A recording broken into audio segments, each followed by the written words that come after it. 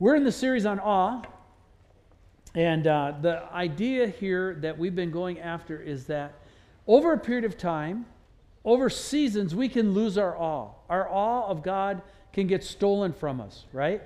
It can get sideswiped. It can get taken. It can get, what's the word I'm looking for? Not hijacked. Kidnapped. There we go.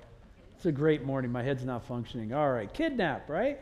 And so as we're doing this, what I want to do is lock this morning on this idea of that we are to be a people of awe. Hebrews says this, therefore let us be grateful for receiving a kingdom that cannot be shaken, and let us offer to God acceptable worship with reverence and awe, for our God is a consuming fire. Know this about God. We don't know everything there is to know. We only know the cards He's played out. We only know what He's told us about Him. And what has He told us about Him? He's told us about His character. He's told us about His great heart for us. He's told us about His salvation plan for us and how He wants to save people. Does that mean we have all our questions answered? No. Does that mean that there's a lot of stuff that's yet to be rolled out? Yes. Right? And so when it comes to God as a consuming fire, we have to recognize that we're up against something, someone we really don't have a picture of and know what we're up against. And yet He said, come close to me. Come close to me. Draw in. And that, Scripture says, when you do that, creates awe. It creates this stunning sense of presence. Now here's the problem. It's Sunday morning. You're all at church. And all the high school students have left. So you're all looking at me with very adult minds, or very adult faces, which encase very adult minds that are going, yes, sermon, message, check, awe, got it, thank you, we'll go home, have lunch, bless. Okay. No. We got to get awe, right? We got to get a picture of awe. So what I want you to do, remember Jesus said, unless you become like children? So I want you to watch this video clip and see what awe looks like, and then we'll come back. So here we go. Watch this.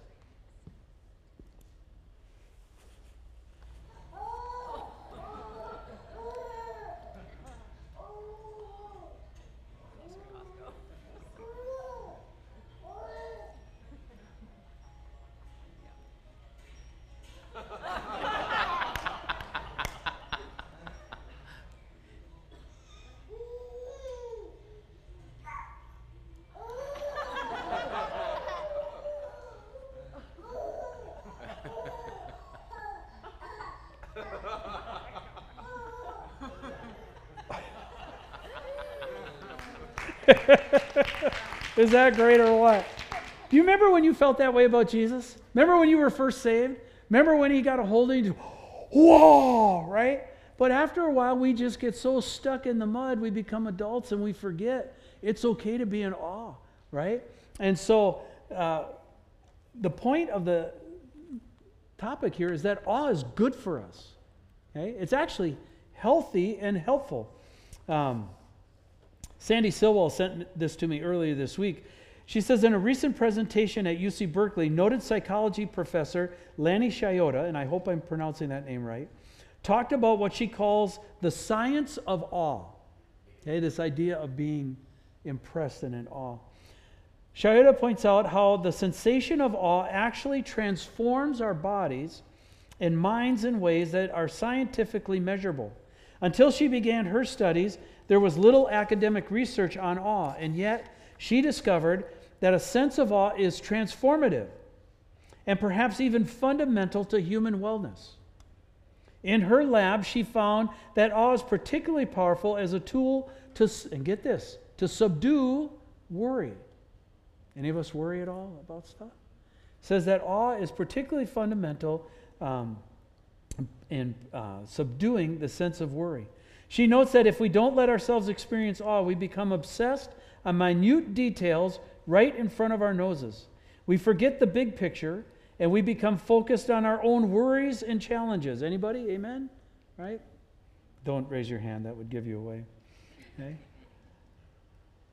She goes on to say, or we think of ourselves as bigger and more important than we really are. So step back and meditate in awe today on God and on God's creation. Find some time to look at something that is bigger than you. the sky, the sea, the sun. We've used the universe. She suggests even a tree. Imagine the complex detail in that object. And now consider that the God who made all that loves you. The God who makes your body do this loves you. Do you ever realize how complicated this motion is? And if you're really good, you can do it backwards. Right? That, she says, is truly awesome. Developing a growing appreciation of the spectacular generosity of God towards you is the essential first step to developing a truly generous heart. We're coming into the holidays. The holidays are a season of generosity, right? It's known as the reason for the season. And we talk about the season of the holidays, right? And it's capturing something of that awe. How do we lose it? Well, let's just do a quick review from last week. How we lose our awe is, first of all, we become distanced from the story, right? We forget what God has done. We can even, I mentioned last week, forget our story and not be in awe of our story anymore, thinking like, oh yeah, well, whatever. I was one of the wheat shafts that got collected when the combine of heaven came through and got thrown into the bin, but I really didn't expect to be here. And no. We get distance from the story. We forget. Number two, we can't even see it though we're looking right at it. We can look at stuff and just not even see the design of the universe or the design of the world or the design of people, and we just can go through the whole day, and never once does it occur to us that we have watched spectacular things at work. Right? Number three, we become blind and forgetful because of our sin. Our sin wipes us out. Our sin dulls us. Our sin kills it.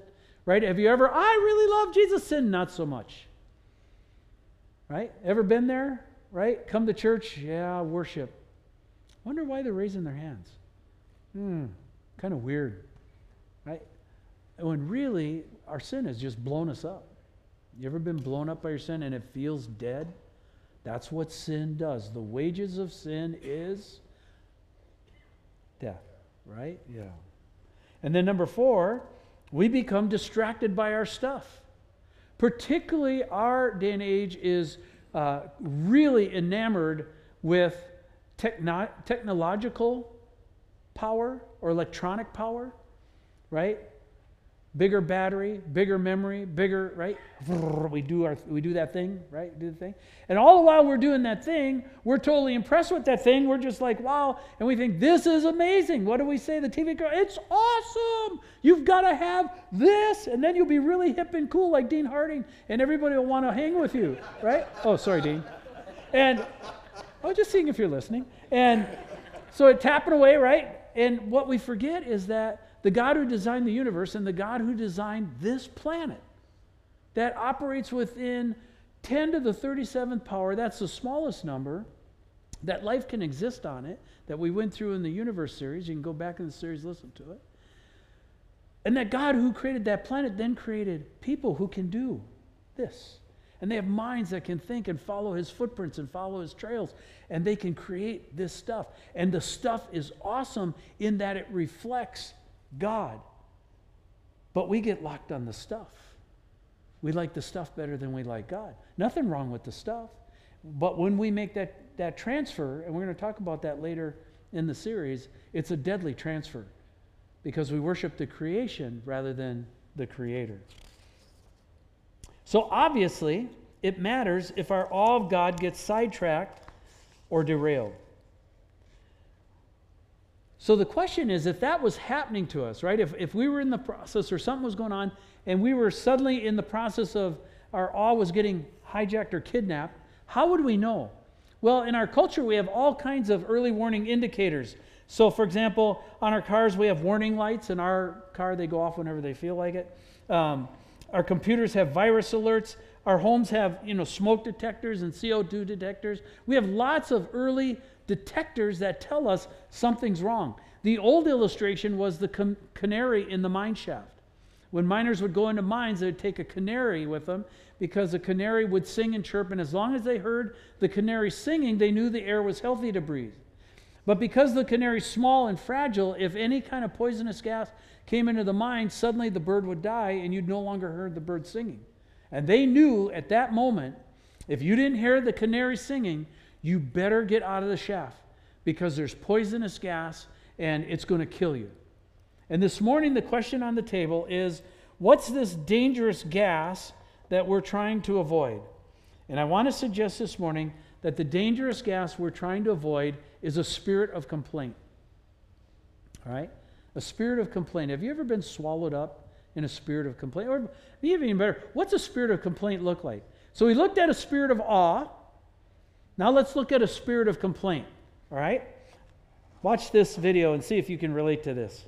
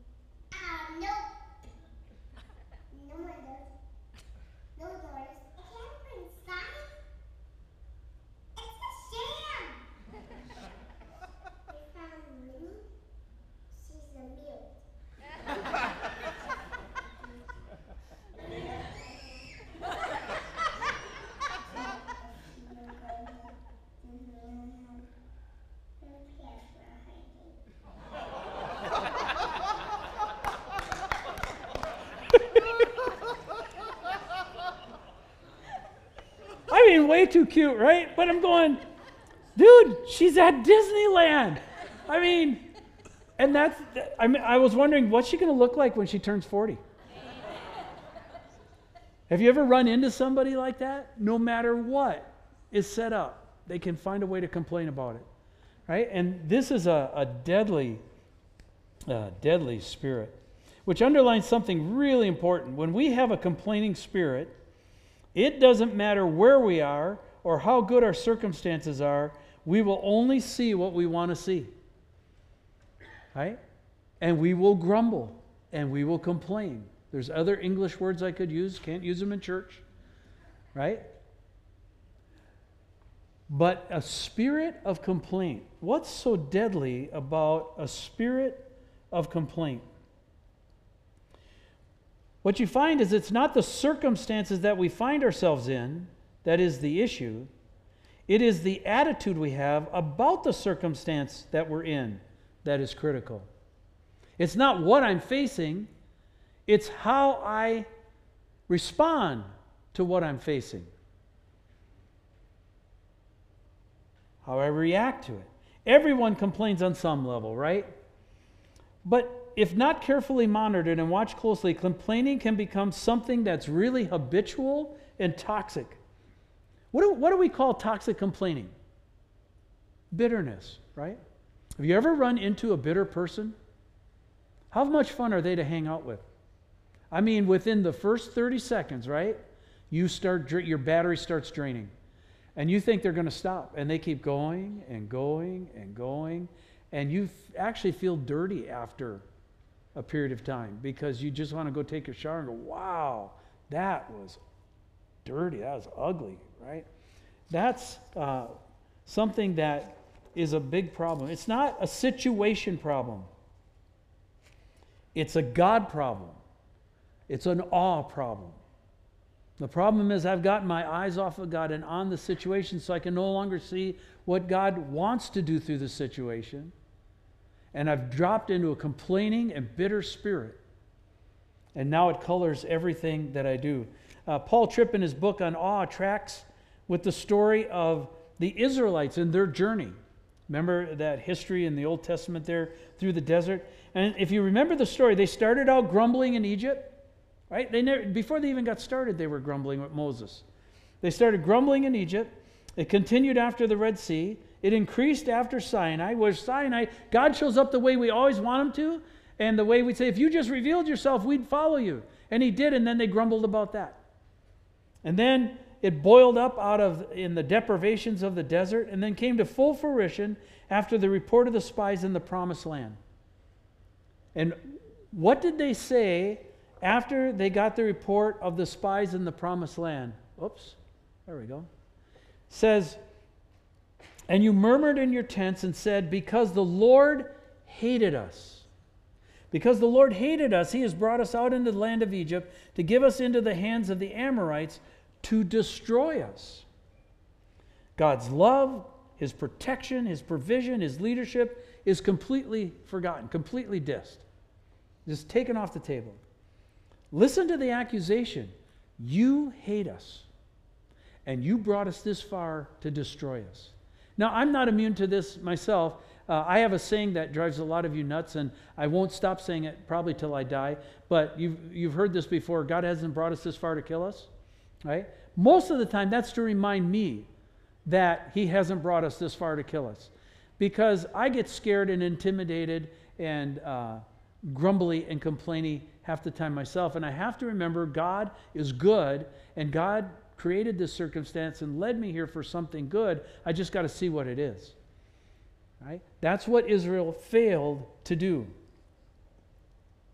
But what's the result? The result is a complete and utter loss of awe. And if you know the story well, they all died in the desert. Only Caleb and Joshua came into the promised land. Caleb and Joshua had a spirit of awe. Right? Their awe of God was bigger than the awe of the problem. What are these stories trying to tell us? Tripp says this illustrates what's called awe wrongness. He says how awe has gotten sidetracked and derailed. It's a complete flip. Instead of being in awe of God, we're hypercritical of him. Instead of praise, we're sarcastic and cutting. Instead of steadfastness, faith, and joy, bitterness, malice, and ungratefulness. Where did it all start? What was the core of the problem? If you look at Numbers 11, another verse that says, and the people complained in the hearing of the Lord about their, what's the word there? Has anybody in here suffered any misfortune in your years of journeying with the Lord? Is it easy to fall into complaint about that? It says, the people complained in the hearing of the Lord about their misfortunes, and when the Lord heard it, his anger was kindled, and the fire of the Lord burned among them and consumed some of the outlying parts of the camp. Here's what Scripture and Tripp's trying to point out, what I'm trying to point out this morning for us. You want something that really irritates God? You want to get something that chafes his hide? That just, why do they do that? It's putting up with whining, complaining people. He does not like it, especially when he's been benevolent and good, and all he gets is it thrown back in his face. Your parents, when you do that for your kids and they throw it back in your face, how well does that go? Right? Oh, joyous, blessed child, for we receiveth that attitude with great comfort and blessing. Is that how you respond? No, if we had videotapes of your home, it wouldn't have gone quite that way, would it? Okay? The same way it bites you, the same way it irritates you, the same way it grieves you, it does that more so to the heart of God. This is a tough one for him to deal with. And Tripp says this, if right now you're complaining about something, doesn't matter if you're complaining about something, you're not complaining because you have a lack of resources problem or a location problem or a situation problem or a people problem or a suffering problem or a fairness problem, a physical health problem, a church problem, a marriage problem, employment problem, a parent problem, a life difficulty problem, a neighbor problem, or even a fallen world problem. Didn't get them all, but probably got most of them, right? Sure, he says, you may be dealing with difficulty in one or more of these areas, but they are not the cause of our grumbling. The tendency to complain is rooted at a deeper level. Here's the bottom line. We complain not because we have a stuff of life problem, but because we have an awe problem. We have gotten our eyes off of God and His greatness and focused on the greatness of the problem and made that exchange, and in the process, we lose. He says our problem is not just what we're dealing with, but more foundationally, how our view of God shapes how we see and deal with it. We tend to think of complaining as a little thing, Tripp says, but maybe, just maybe, it's bigger than we realize. He points out that this statement exposes the real problem. Israel didn't just have a big people problem, although they had that, right? They didn't just have a fortified cities problem. They didn't just have a we're tired of trekking through the wilderness and don't want to have to fight for the land that God promised problem. No, at the bottom of their grumbling was an awe problem. And he goes on to say, of course, what they were facing was bigger than their natural abilities. Of course, they would have had to be willing to fight battles. Of course, the possession of the land would be difficult. Life in this fallen world is hard. God does not orchestrate difficulties in my life. God does orchestrate difficulties in my life that I would have never chosen to face. Any of you gone through something difficult that you wouldn't have picked? Right? Nodding heads all through the room. Could you have ever picked what you had to go through when you first gave your life to Christ? No, right? I certainly couldn't have. And here's where I think Tripp really nails it. He says this. He says, but the words of Israel demonstrate that their complaint is not just about their circumstances, but their complaint's about God. They don't like how He's handling it. And they're going to let Him know. They're going to HR, and they're going to let Him know. If praise is celebrating God's awesome glory, he says, then complaint is anti-praise. Not only does complaint fail to recognize His grandeur, it questions His power and character. If you believe that God is the creator and controller of all that is, which we do, right? Then it is impossible to complain about your circumstances without complaining about God. It is impossible to complain about your circumstances without complaining about God. That's sobering, isn't it? I find it is. He says complaint is awlessness verbalized. When we complain, we're just letting others know how we aren't looking at the Lord. Awlessness that leads me to question God's power and character will cause me to take my life into my own hands. And because I've taken my life into my own hands, I will rebel against what God calls me to do. I don't think there's a person in here that hasn't done that, me included. Right? You ever done that and gone, oops, not such a good idea? This is what took place on the banks of the Jordan River. Tripp explains, far from a simple grumbling about difficult circumstances, Israel's complaint was deeply theological and morally rebellious. We don't look rebellious, right? We look pretty good. I mean, we live in Mill Creek. We're in the suburbs, right? And we're beautiful people.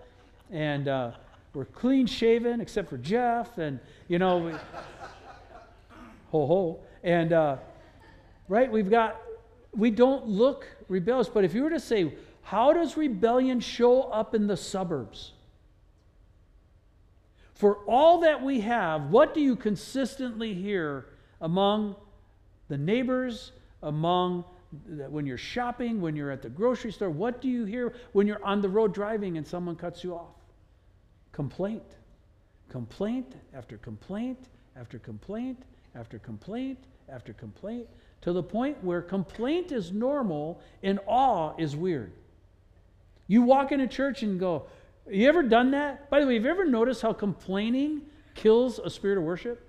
You ever had a week of complaint where you just hosed yourself in it and then came into church, tried to worship? Right? Man, dude, what is with these people? Why are they raising their hands? That's kind of weird. A little over dramatic, don't you think? Man, these stupid churches, what? Oh yeah, I'm supposed to be part of church. I'm worshiping. Well, okay, I'm singing, but my head's going over here because I don't like the lights and I don't like the worship. And John should grow a beard, and and what happens is we bring that spirit into church with us. All Sunday does is reflect what's gone on during the week. And if we're in awe during the week, then corporate awe washes over the front. But if we've spent the week complaining, and we've all complained individually in our little pockets where nobody can see us, right?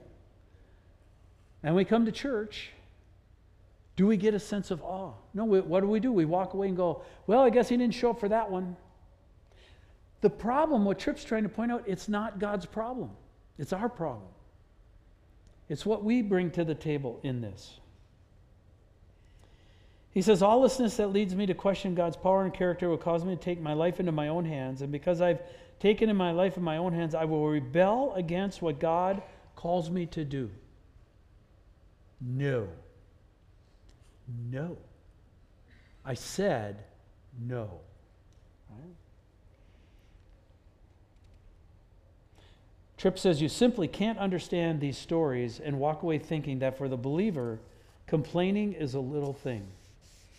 This passage clearly shows that God does not view it as a little thing at all. And I would add, as I mentioned, there are very few things that provoke the Spirit of God as much as a complaining and grumbling spirit. And just go through Scripture. You've read it. Watch how God reacts to that. The issue of ungratefulness is particularly untasteful to us as humans, but even more so to God. So Tripp lists 5 questions that I think are well worth walking through, and here's what they are. He says these 5 questions will either steal or seal your hope. And I like that play off against each other. They will either steal or seal your hope. The first question is this: is God good? And he says, here's the problem when we ask these questions. He says, we have a church theology and we have a street level theology. Church theology is what I affirm as the high things of God. And when we get together in believers and we affirm the greatness of God and we affirm the sovereignty of God and we affirm the love of God and we go, amen, amen, so be it, right? That's the high level. But he says street level theology, this is where we really operate. This is where the rubber meets the road. This is the day in and day out grind when I'm not here. And the question is God good in the day in and day out grind? And he points out that from an eternal perspective, one of the things we have to understand, which is really hard. I would say this is really hard for me. I think it's really hard for you. And I think this has wiped a lot of people out. But it's this: good is not what we always think is good. I know that's backwards English, but good is not always what is good. Eternal good, what's going to take and make eternal good, is not the same as what's going good down here in my life right now. He tells the story of his father. His father, I don't know the details of it, but it says his father sinned and blew up their entire family. And he said, as a redemptive act, and when his father got older, he took his father into his home, had his father with his family for 3 years, hoping that in that process he could be used by God as a redemptive tool to bring his father around. He said it was a horrific experience. It was bad for his family. And he said not only that, but at the end of 3 years, his father slipped, fell on the steps, and died. Fell down the steps and died. He said it was a catastrophe. And he said in an elevator at the hospital, because there was nobody there, he lost it and unleashed against God the anger and the bitterness that he felt about how God had handled that. And he said this. He said, I wasn't so worried about God, but he said, it shook me to my core that kind of vehemence came out of me towards the God I love. And he said, I had to reassess the question again, is God good? And he said, yes, but I had things to learn in it. Here's the second question. Will God do what he promised? First of all, what does he promise? Because it's pretty easy, if you don't know the promises, to not be anchored by them. Tripp says that the promises of God are meant to blow your mind and settle your heart. Isn't that good? I like that. The promises of God are meant to blow your mind and settle your heart. The things that He will do for us are meant to just go, whoa, I get to go to eternity?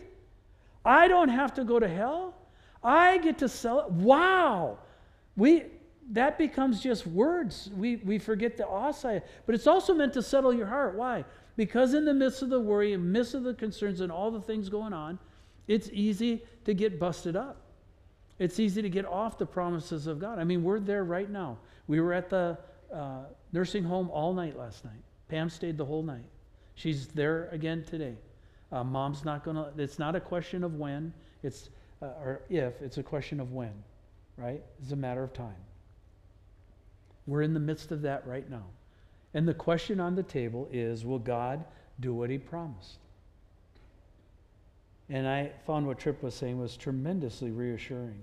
Third question that ties right to that is God in control? Does it look, I mean, honestly, does it look like God's in control of our planet right now? Does this place look wacky or what? Right? All kinds of things. It used to be one or two things. Now it's, do you find yourself doing what I'm doing? Like you're on MSN and you're reading the headlines and you're just kind of glitching through them. Like, yeah, okay, 30 people died. Yeah, okay, but okay, yeah, there was a mass murder. Yeah, okay, the bank was robbed. Yeah, okay. And you just keep glitching through like, oh, well, whatever. And it doesn't even register. Remember when that used to cause shock? And now it doesn't even register. And the question is God in control? It matters how we answer that, because how we answer it will depend on whether we respond in awe or whether we'll respond in rebellion.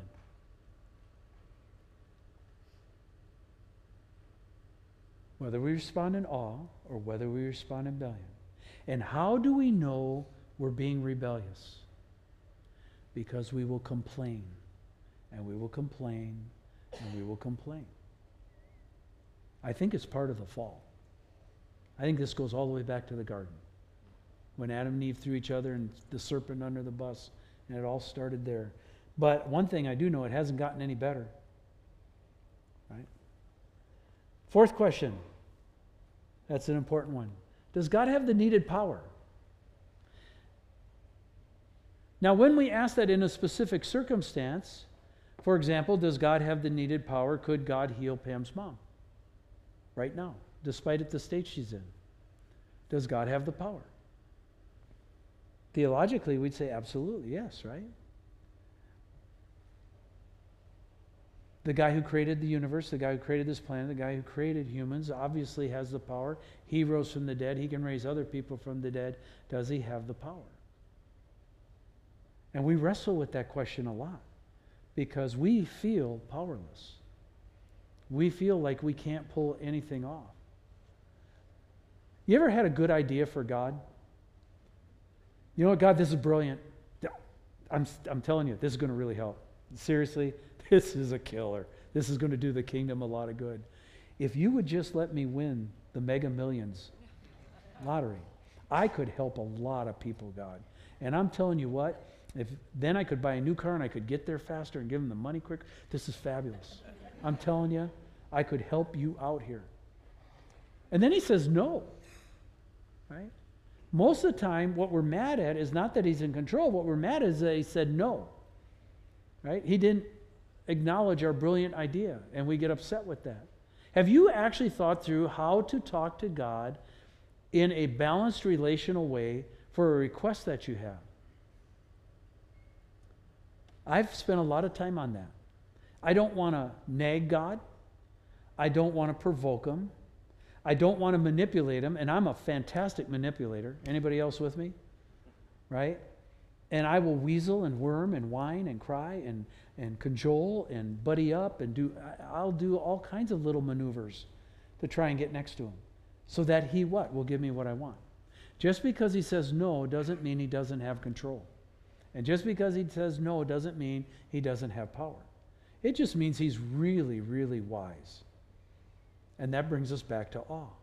The last question is probably the one that ties us all together and is the closest to our heart, and that's this. Does God care about me? I know he cares about important people, but does he care about me? I'm no big britches. Shoot, there's 6 billion people on this planet.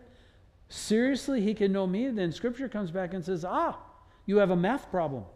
Do you? Well, there's trillions and trillions of stars, and Scripture says he knows all of them by name. How many people do you know by name? I know a lot of people by name. I'm just good at that. But I tell you what, that doesn't come anywhere close to God knowing people by name. And if he can know the trillions of stars by name, is it hard for him to know the billions by name?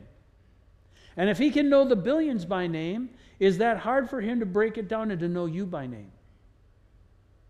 He says, I've called you. I've called you. I know you by name. That's an awe-producing idea right there. What does he say? He cares about us greatly, right? So here's the choice. The choice is to honor him. Will we honor him? And I think this particularly fits. Which video will we be this morning? Will we be the, oh, or are we going to be the, are you seriously kidding me, right, video? Which one are we going to be? We're coming into a season, and it's, of course, called the season of Thanksgiving, right? In Philippians here it says, do all things without grumbling or disputing, that you may be blameless and innocent, children of God without blemish in the midst of a crooked and twisted generation, among whom you shine as lights in the world, holding fast to the word of life, so that the day of Christ I may be proud that I did not run in vain or labor in vain. This is Paul talking to the Philippian church. And he says this, do all things without grumbling or disputing. Now that's not hard to do. I knew I was giving this message this morning. We were at the nursing home, so I thought, I'll hit McDonald's. I love Egg McMuffins, and so I pulled in line. There's only 3 cars in line. I'm thinking, awesome. And the first car rolls through. Second car, guy says, hey, what's your order? Hey, Egg McMuffin, medium orange juice. Thank you. Boom. We're rolling, and then everything stops. And the first car sits there and sits there. And I was thinking, I should blow my horn. This is an outrage. I have to get to church. Don't they know I was at a nursing home last night? Don't they know my mother-in-law is dying? Don't they know I'm important? And then I sat there and went, dude, you're an idiot. You're being tested on the very thing you're speaking on. Right? And then I started to laugh. I was like, oh my goodness, it doesn't take much. So the question is, will we honor him? You know, we're coming up to a holiday, and the holiday's called what? Thanksgiving. It's not called complaint giving. How did your holiday of complaint giving? The people stunk and the food was awful. I hate going to that house. Right? And yet often that's what we get, right? Instead of thanksgiving. There's a reason why we have that. Because we're trying to counter the nature of the complaint with what? Gratefulness or thankfulness. Which will we be this week and through the whole holiday season? Will we be the video of awe or the video of complaint? If God were to flash us up on the screen, which one would play? That's a good picture to keep in mind as we go to the holidays. As you get tested, like you will in this, and I will get tested, keep those 2 videos in mind and ask God to make you the one of awe, not the one of complaint. Let's pray. Lord, this is a great message, and I know it's a great message because I know it rattles me and hits me, and I know my friends have the same problem. We can so easily gripe and so easily get knocked sideways. And the world does not serve our kingdom, and we get upset and violated, and we realize, oh, we're serving your kingdom, not our kingdom. We also have a very good enemy, Lord. Very good enemy. I believe there's actual demons of complaint that know how to nudge and put fuel to the fire to get our self-righteousness all bottled up and burst out. And Lord, often the danger is the people we vomit on with complaint are those the closest to us. We do a lot of damage that way. We're not here to beat us up, Lord, but we're here to take an honest assessment of that and say, God, could you save us from a spirit of complaint, especially in the holidays? Could we watch for your hand and see where you are and have a spirit of awe this season and not get caught up in all the things going wrong in the world, but get caught up in what we see you doing. Lord, we ask for your favor in that, and we pray this in your name. Amen.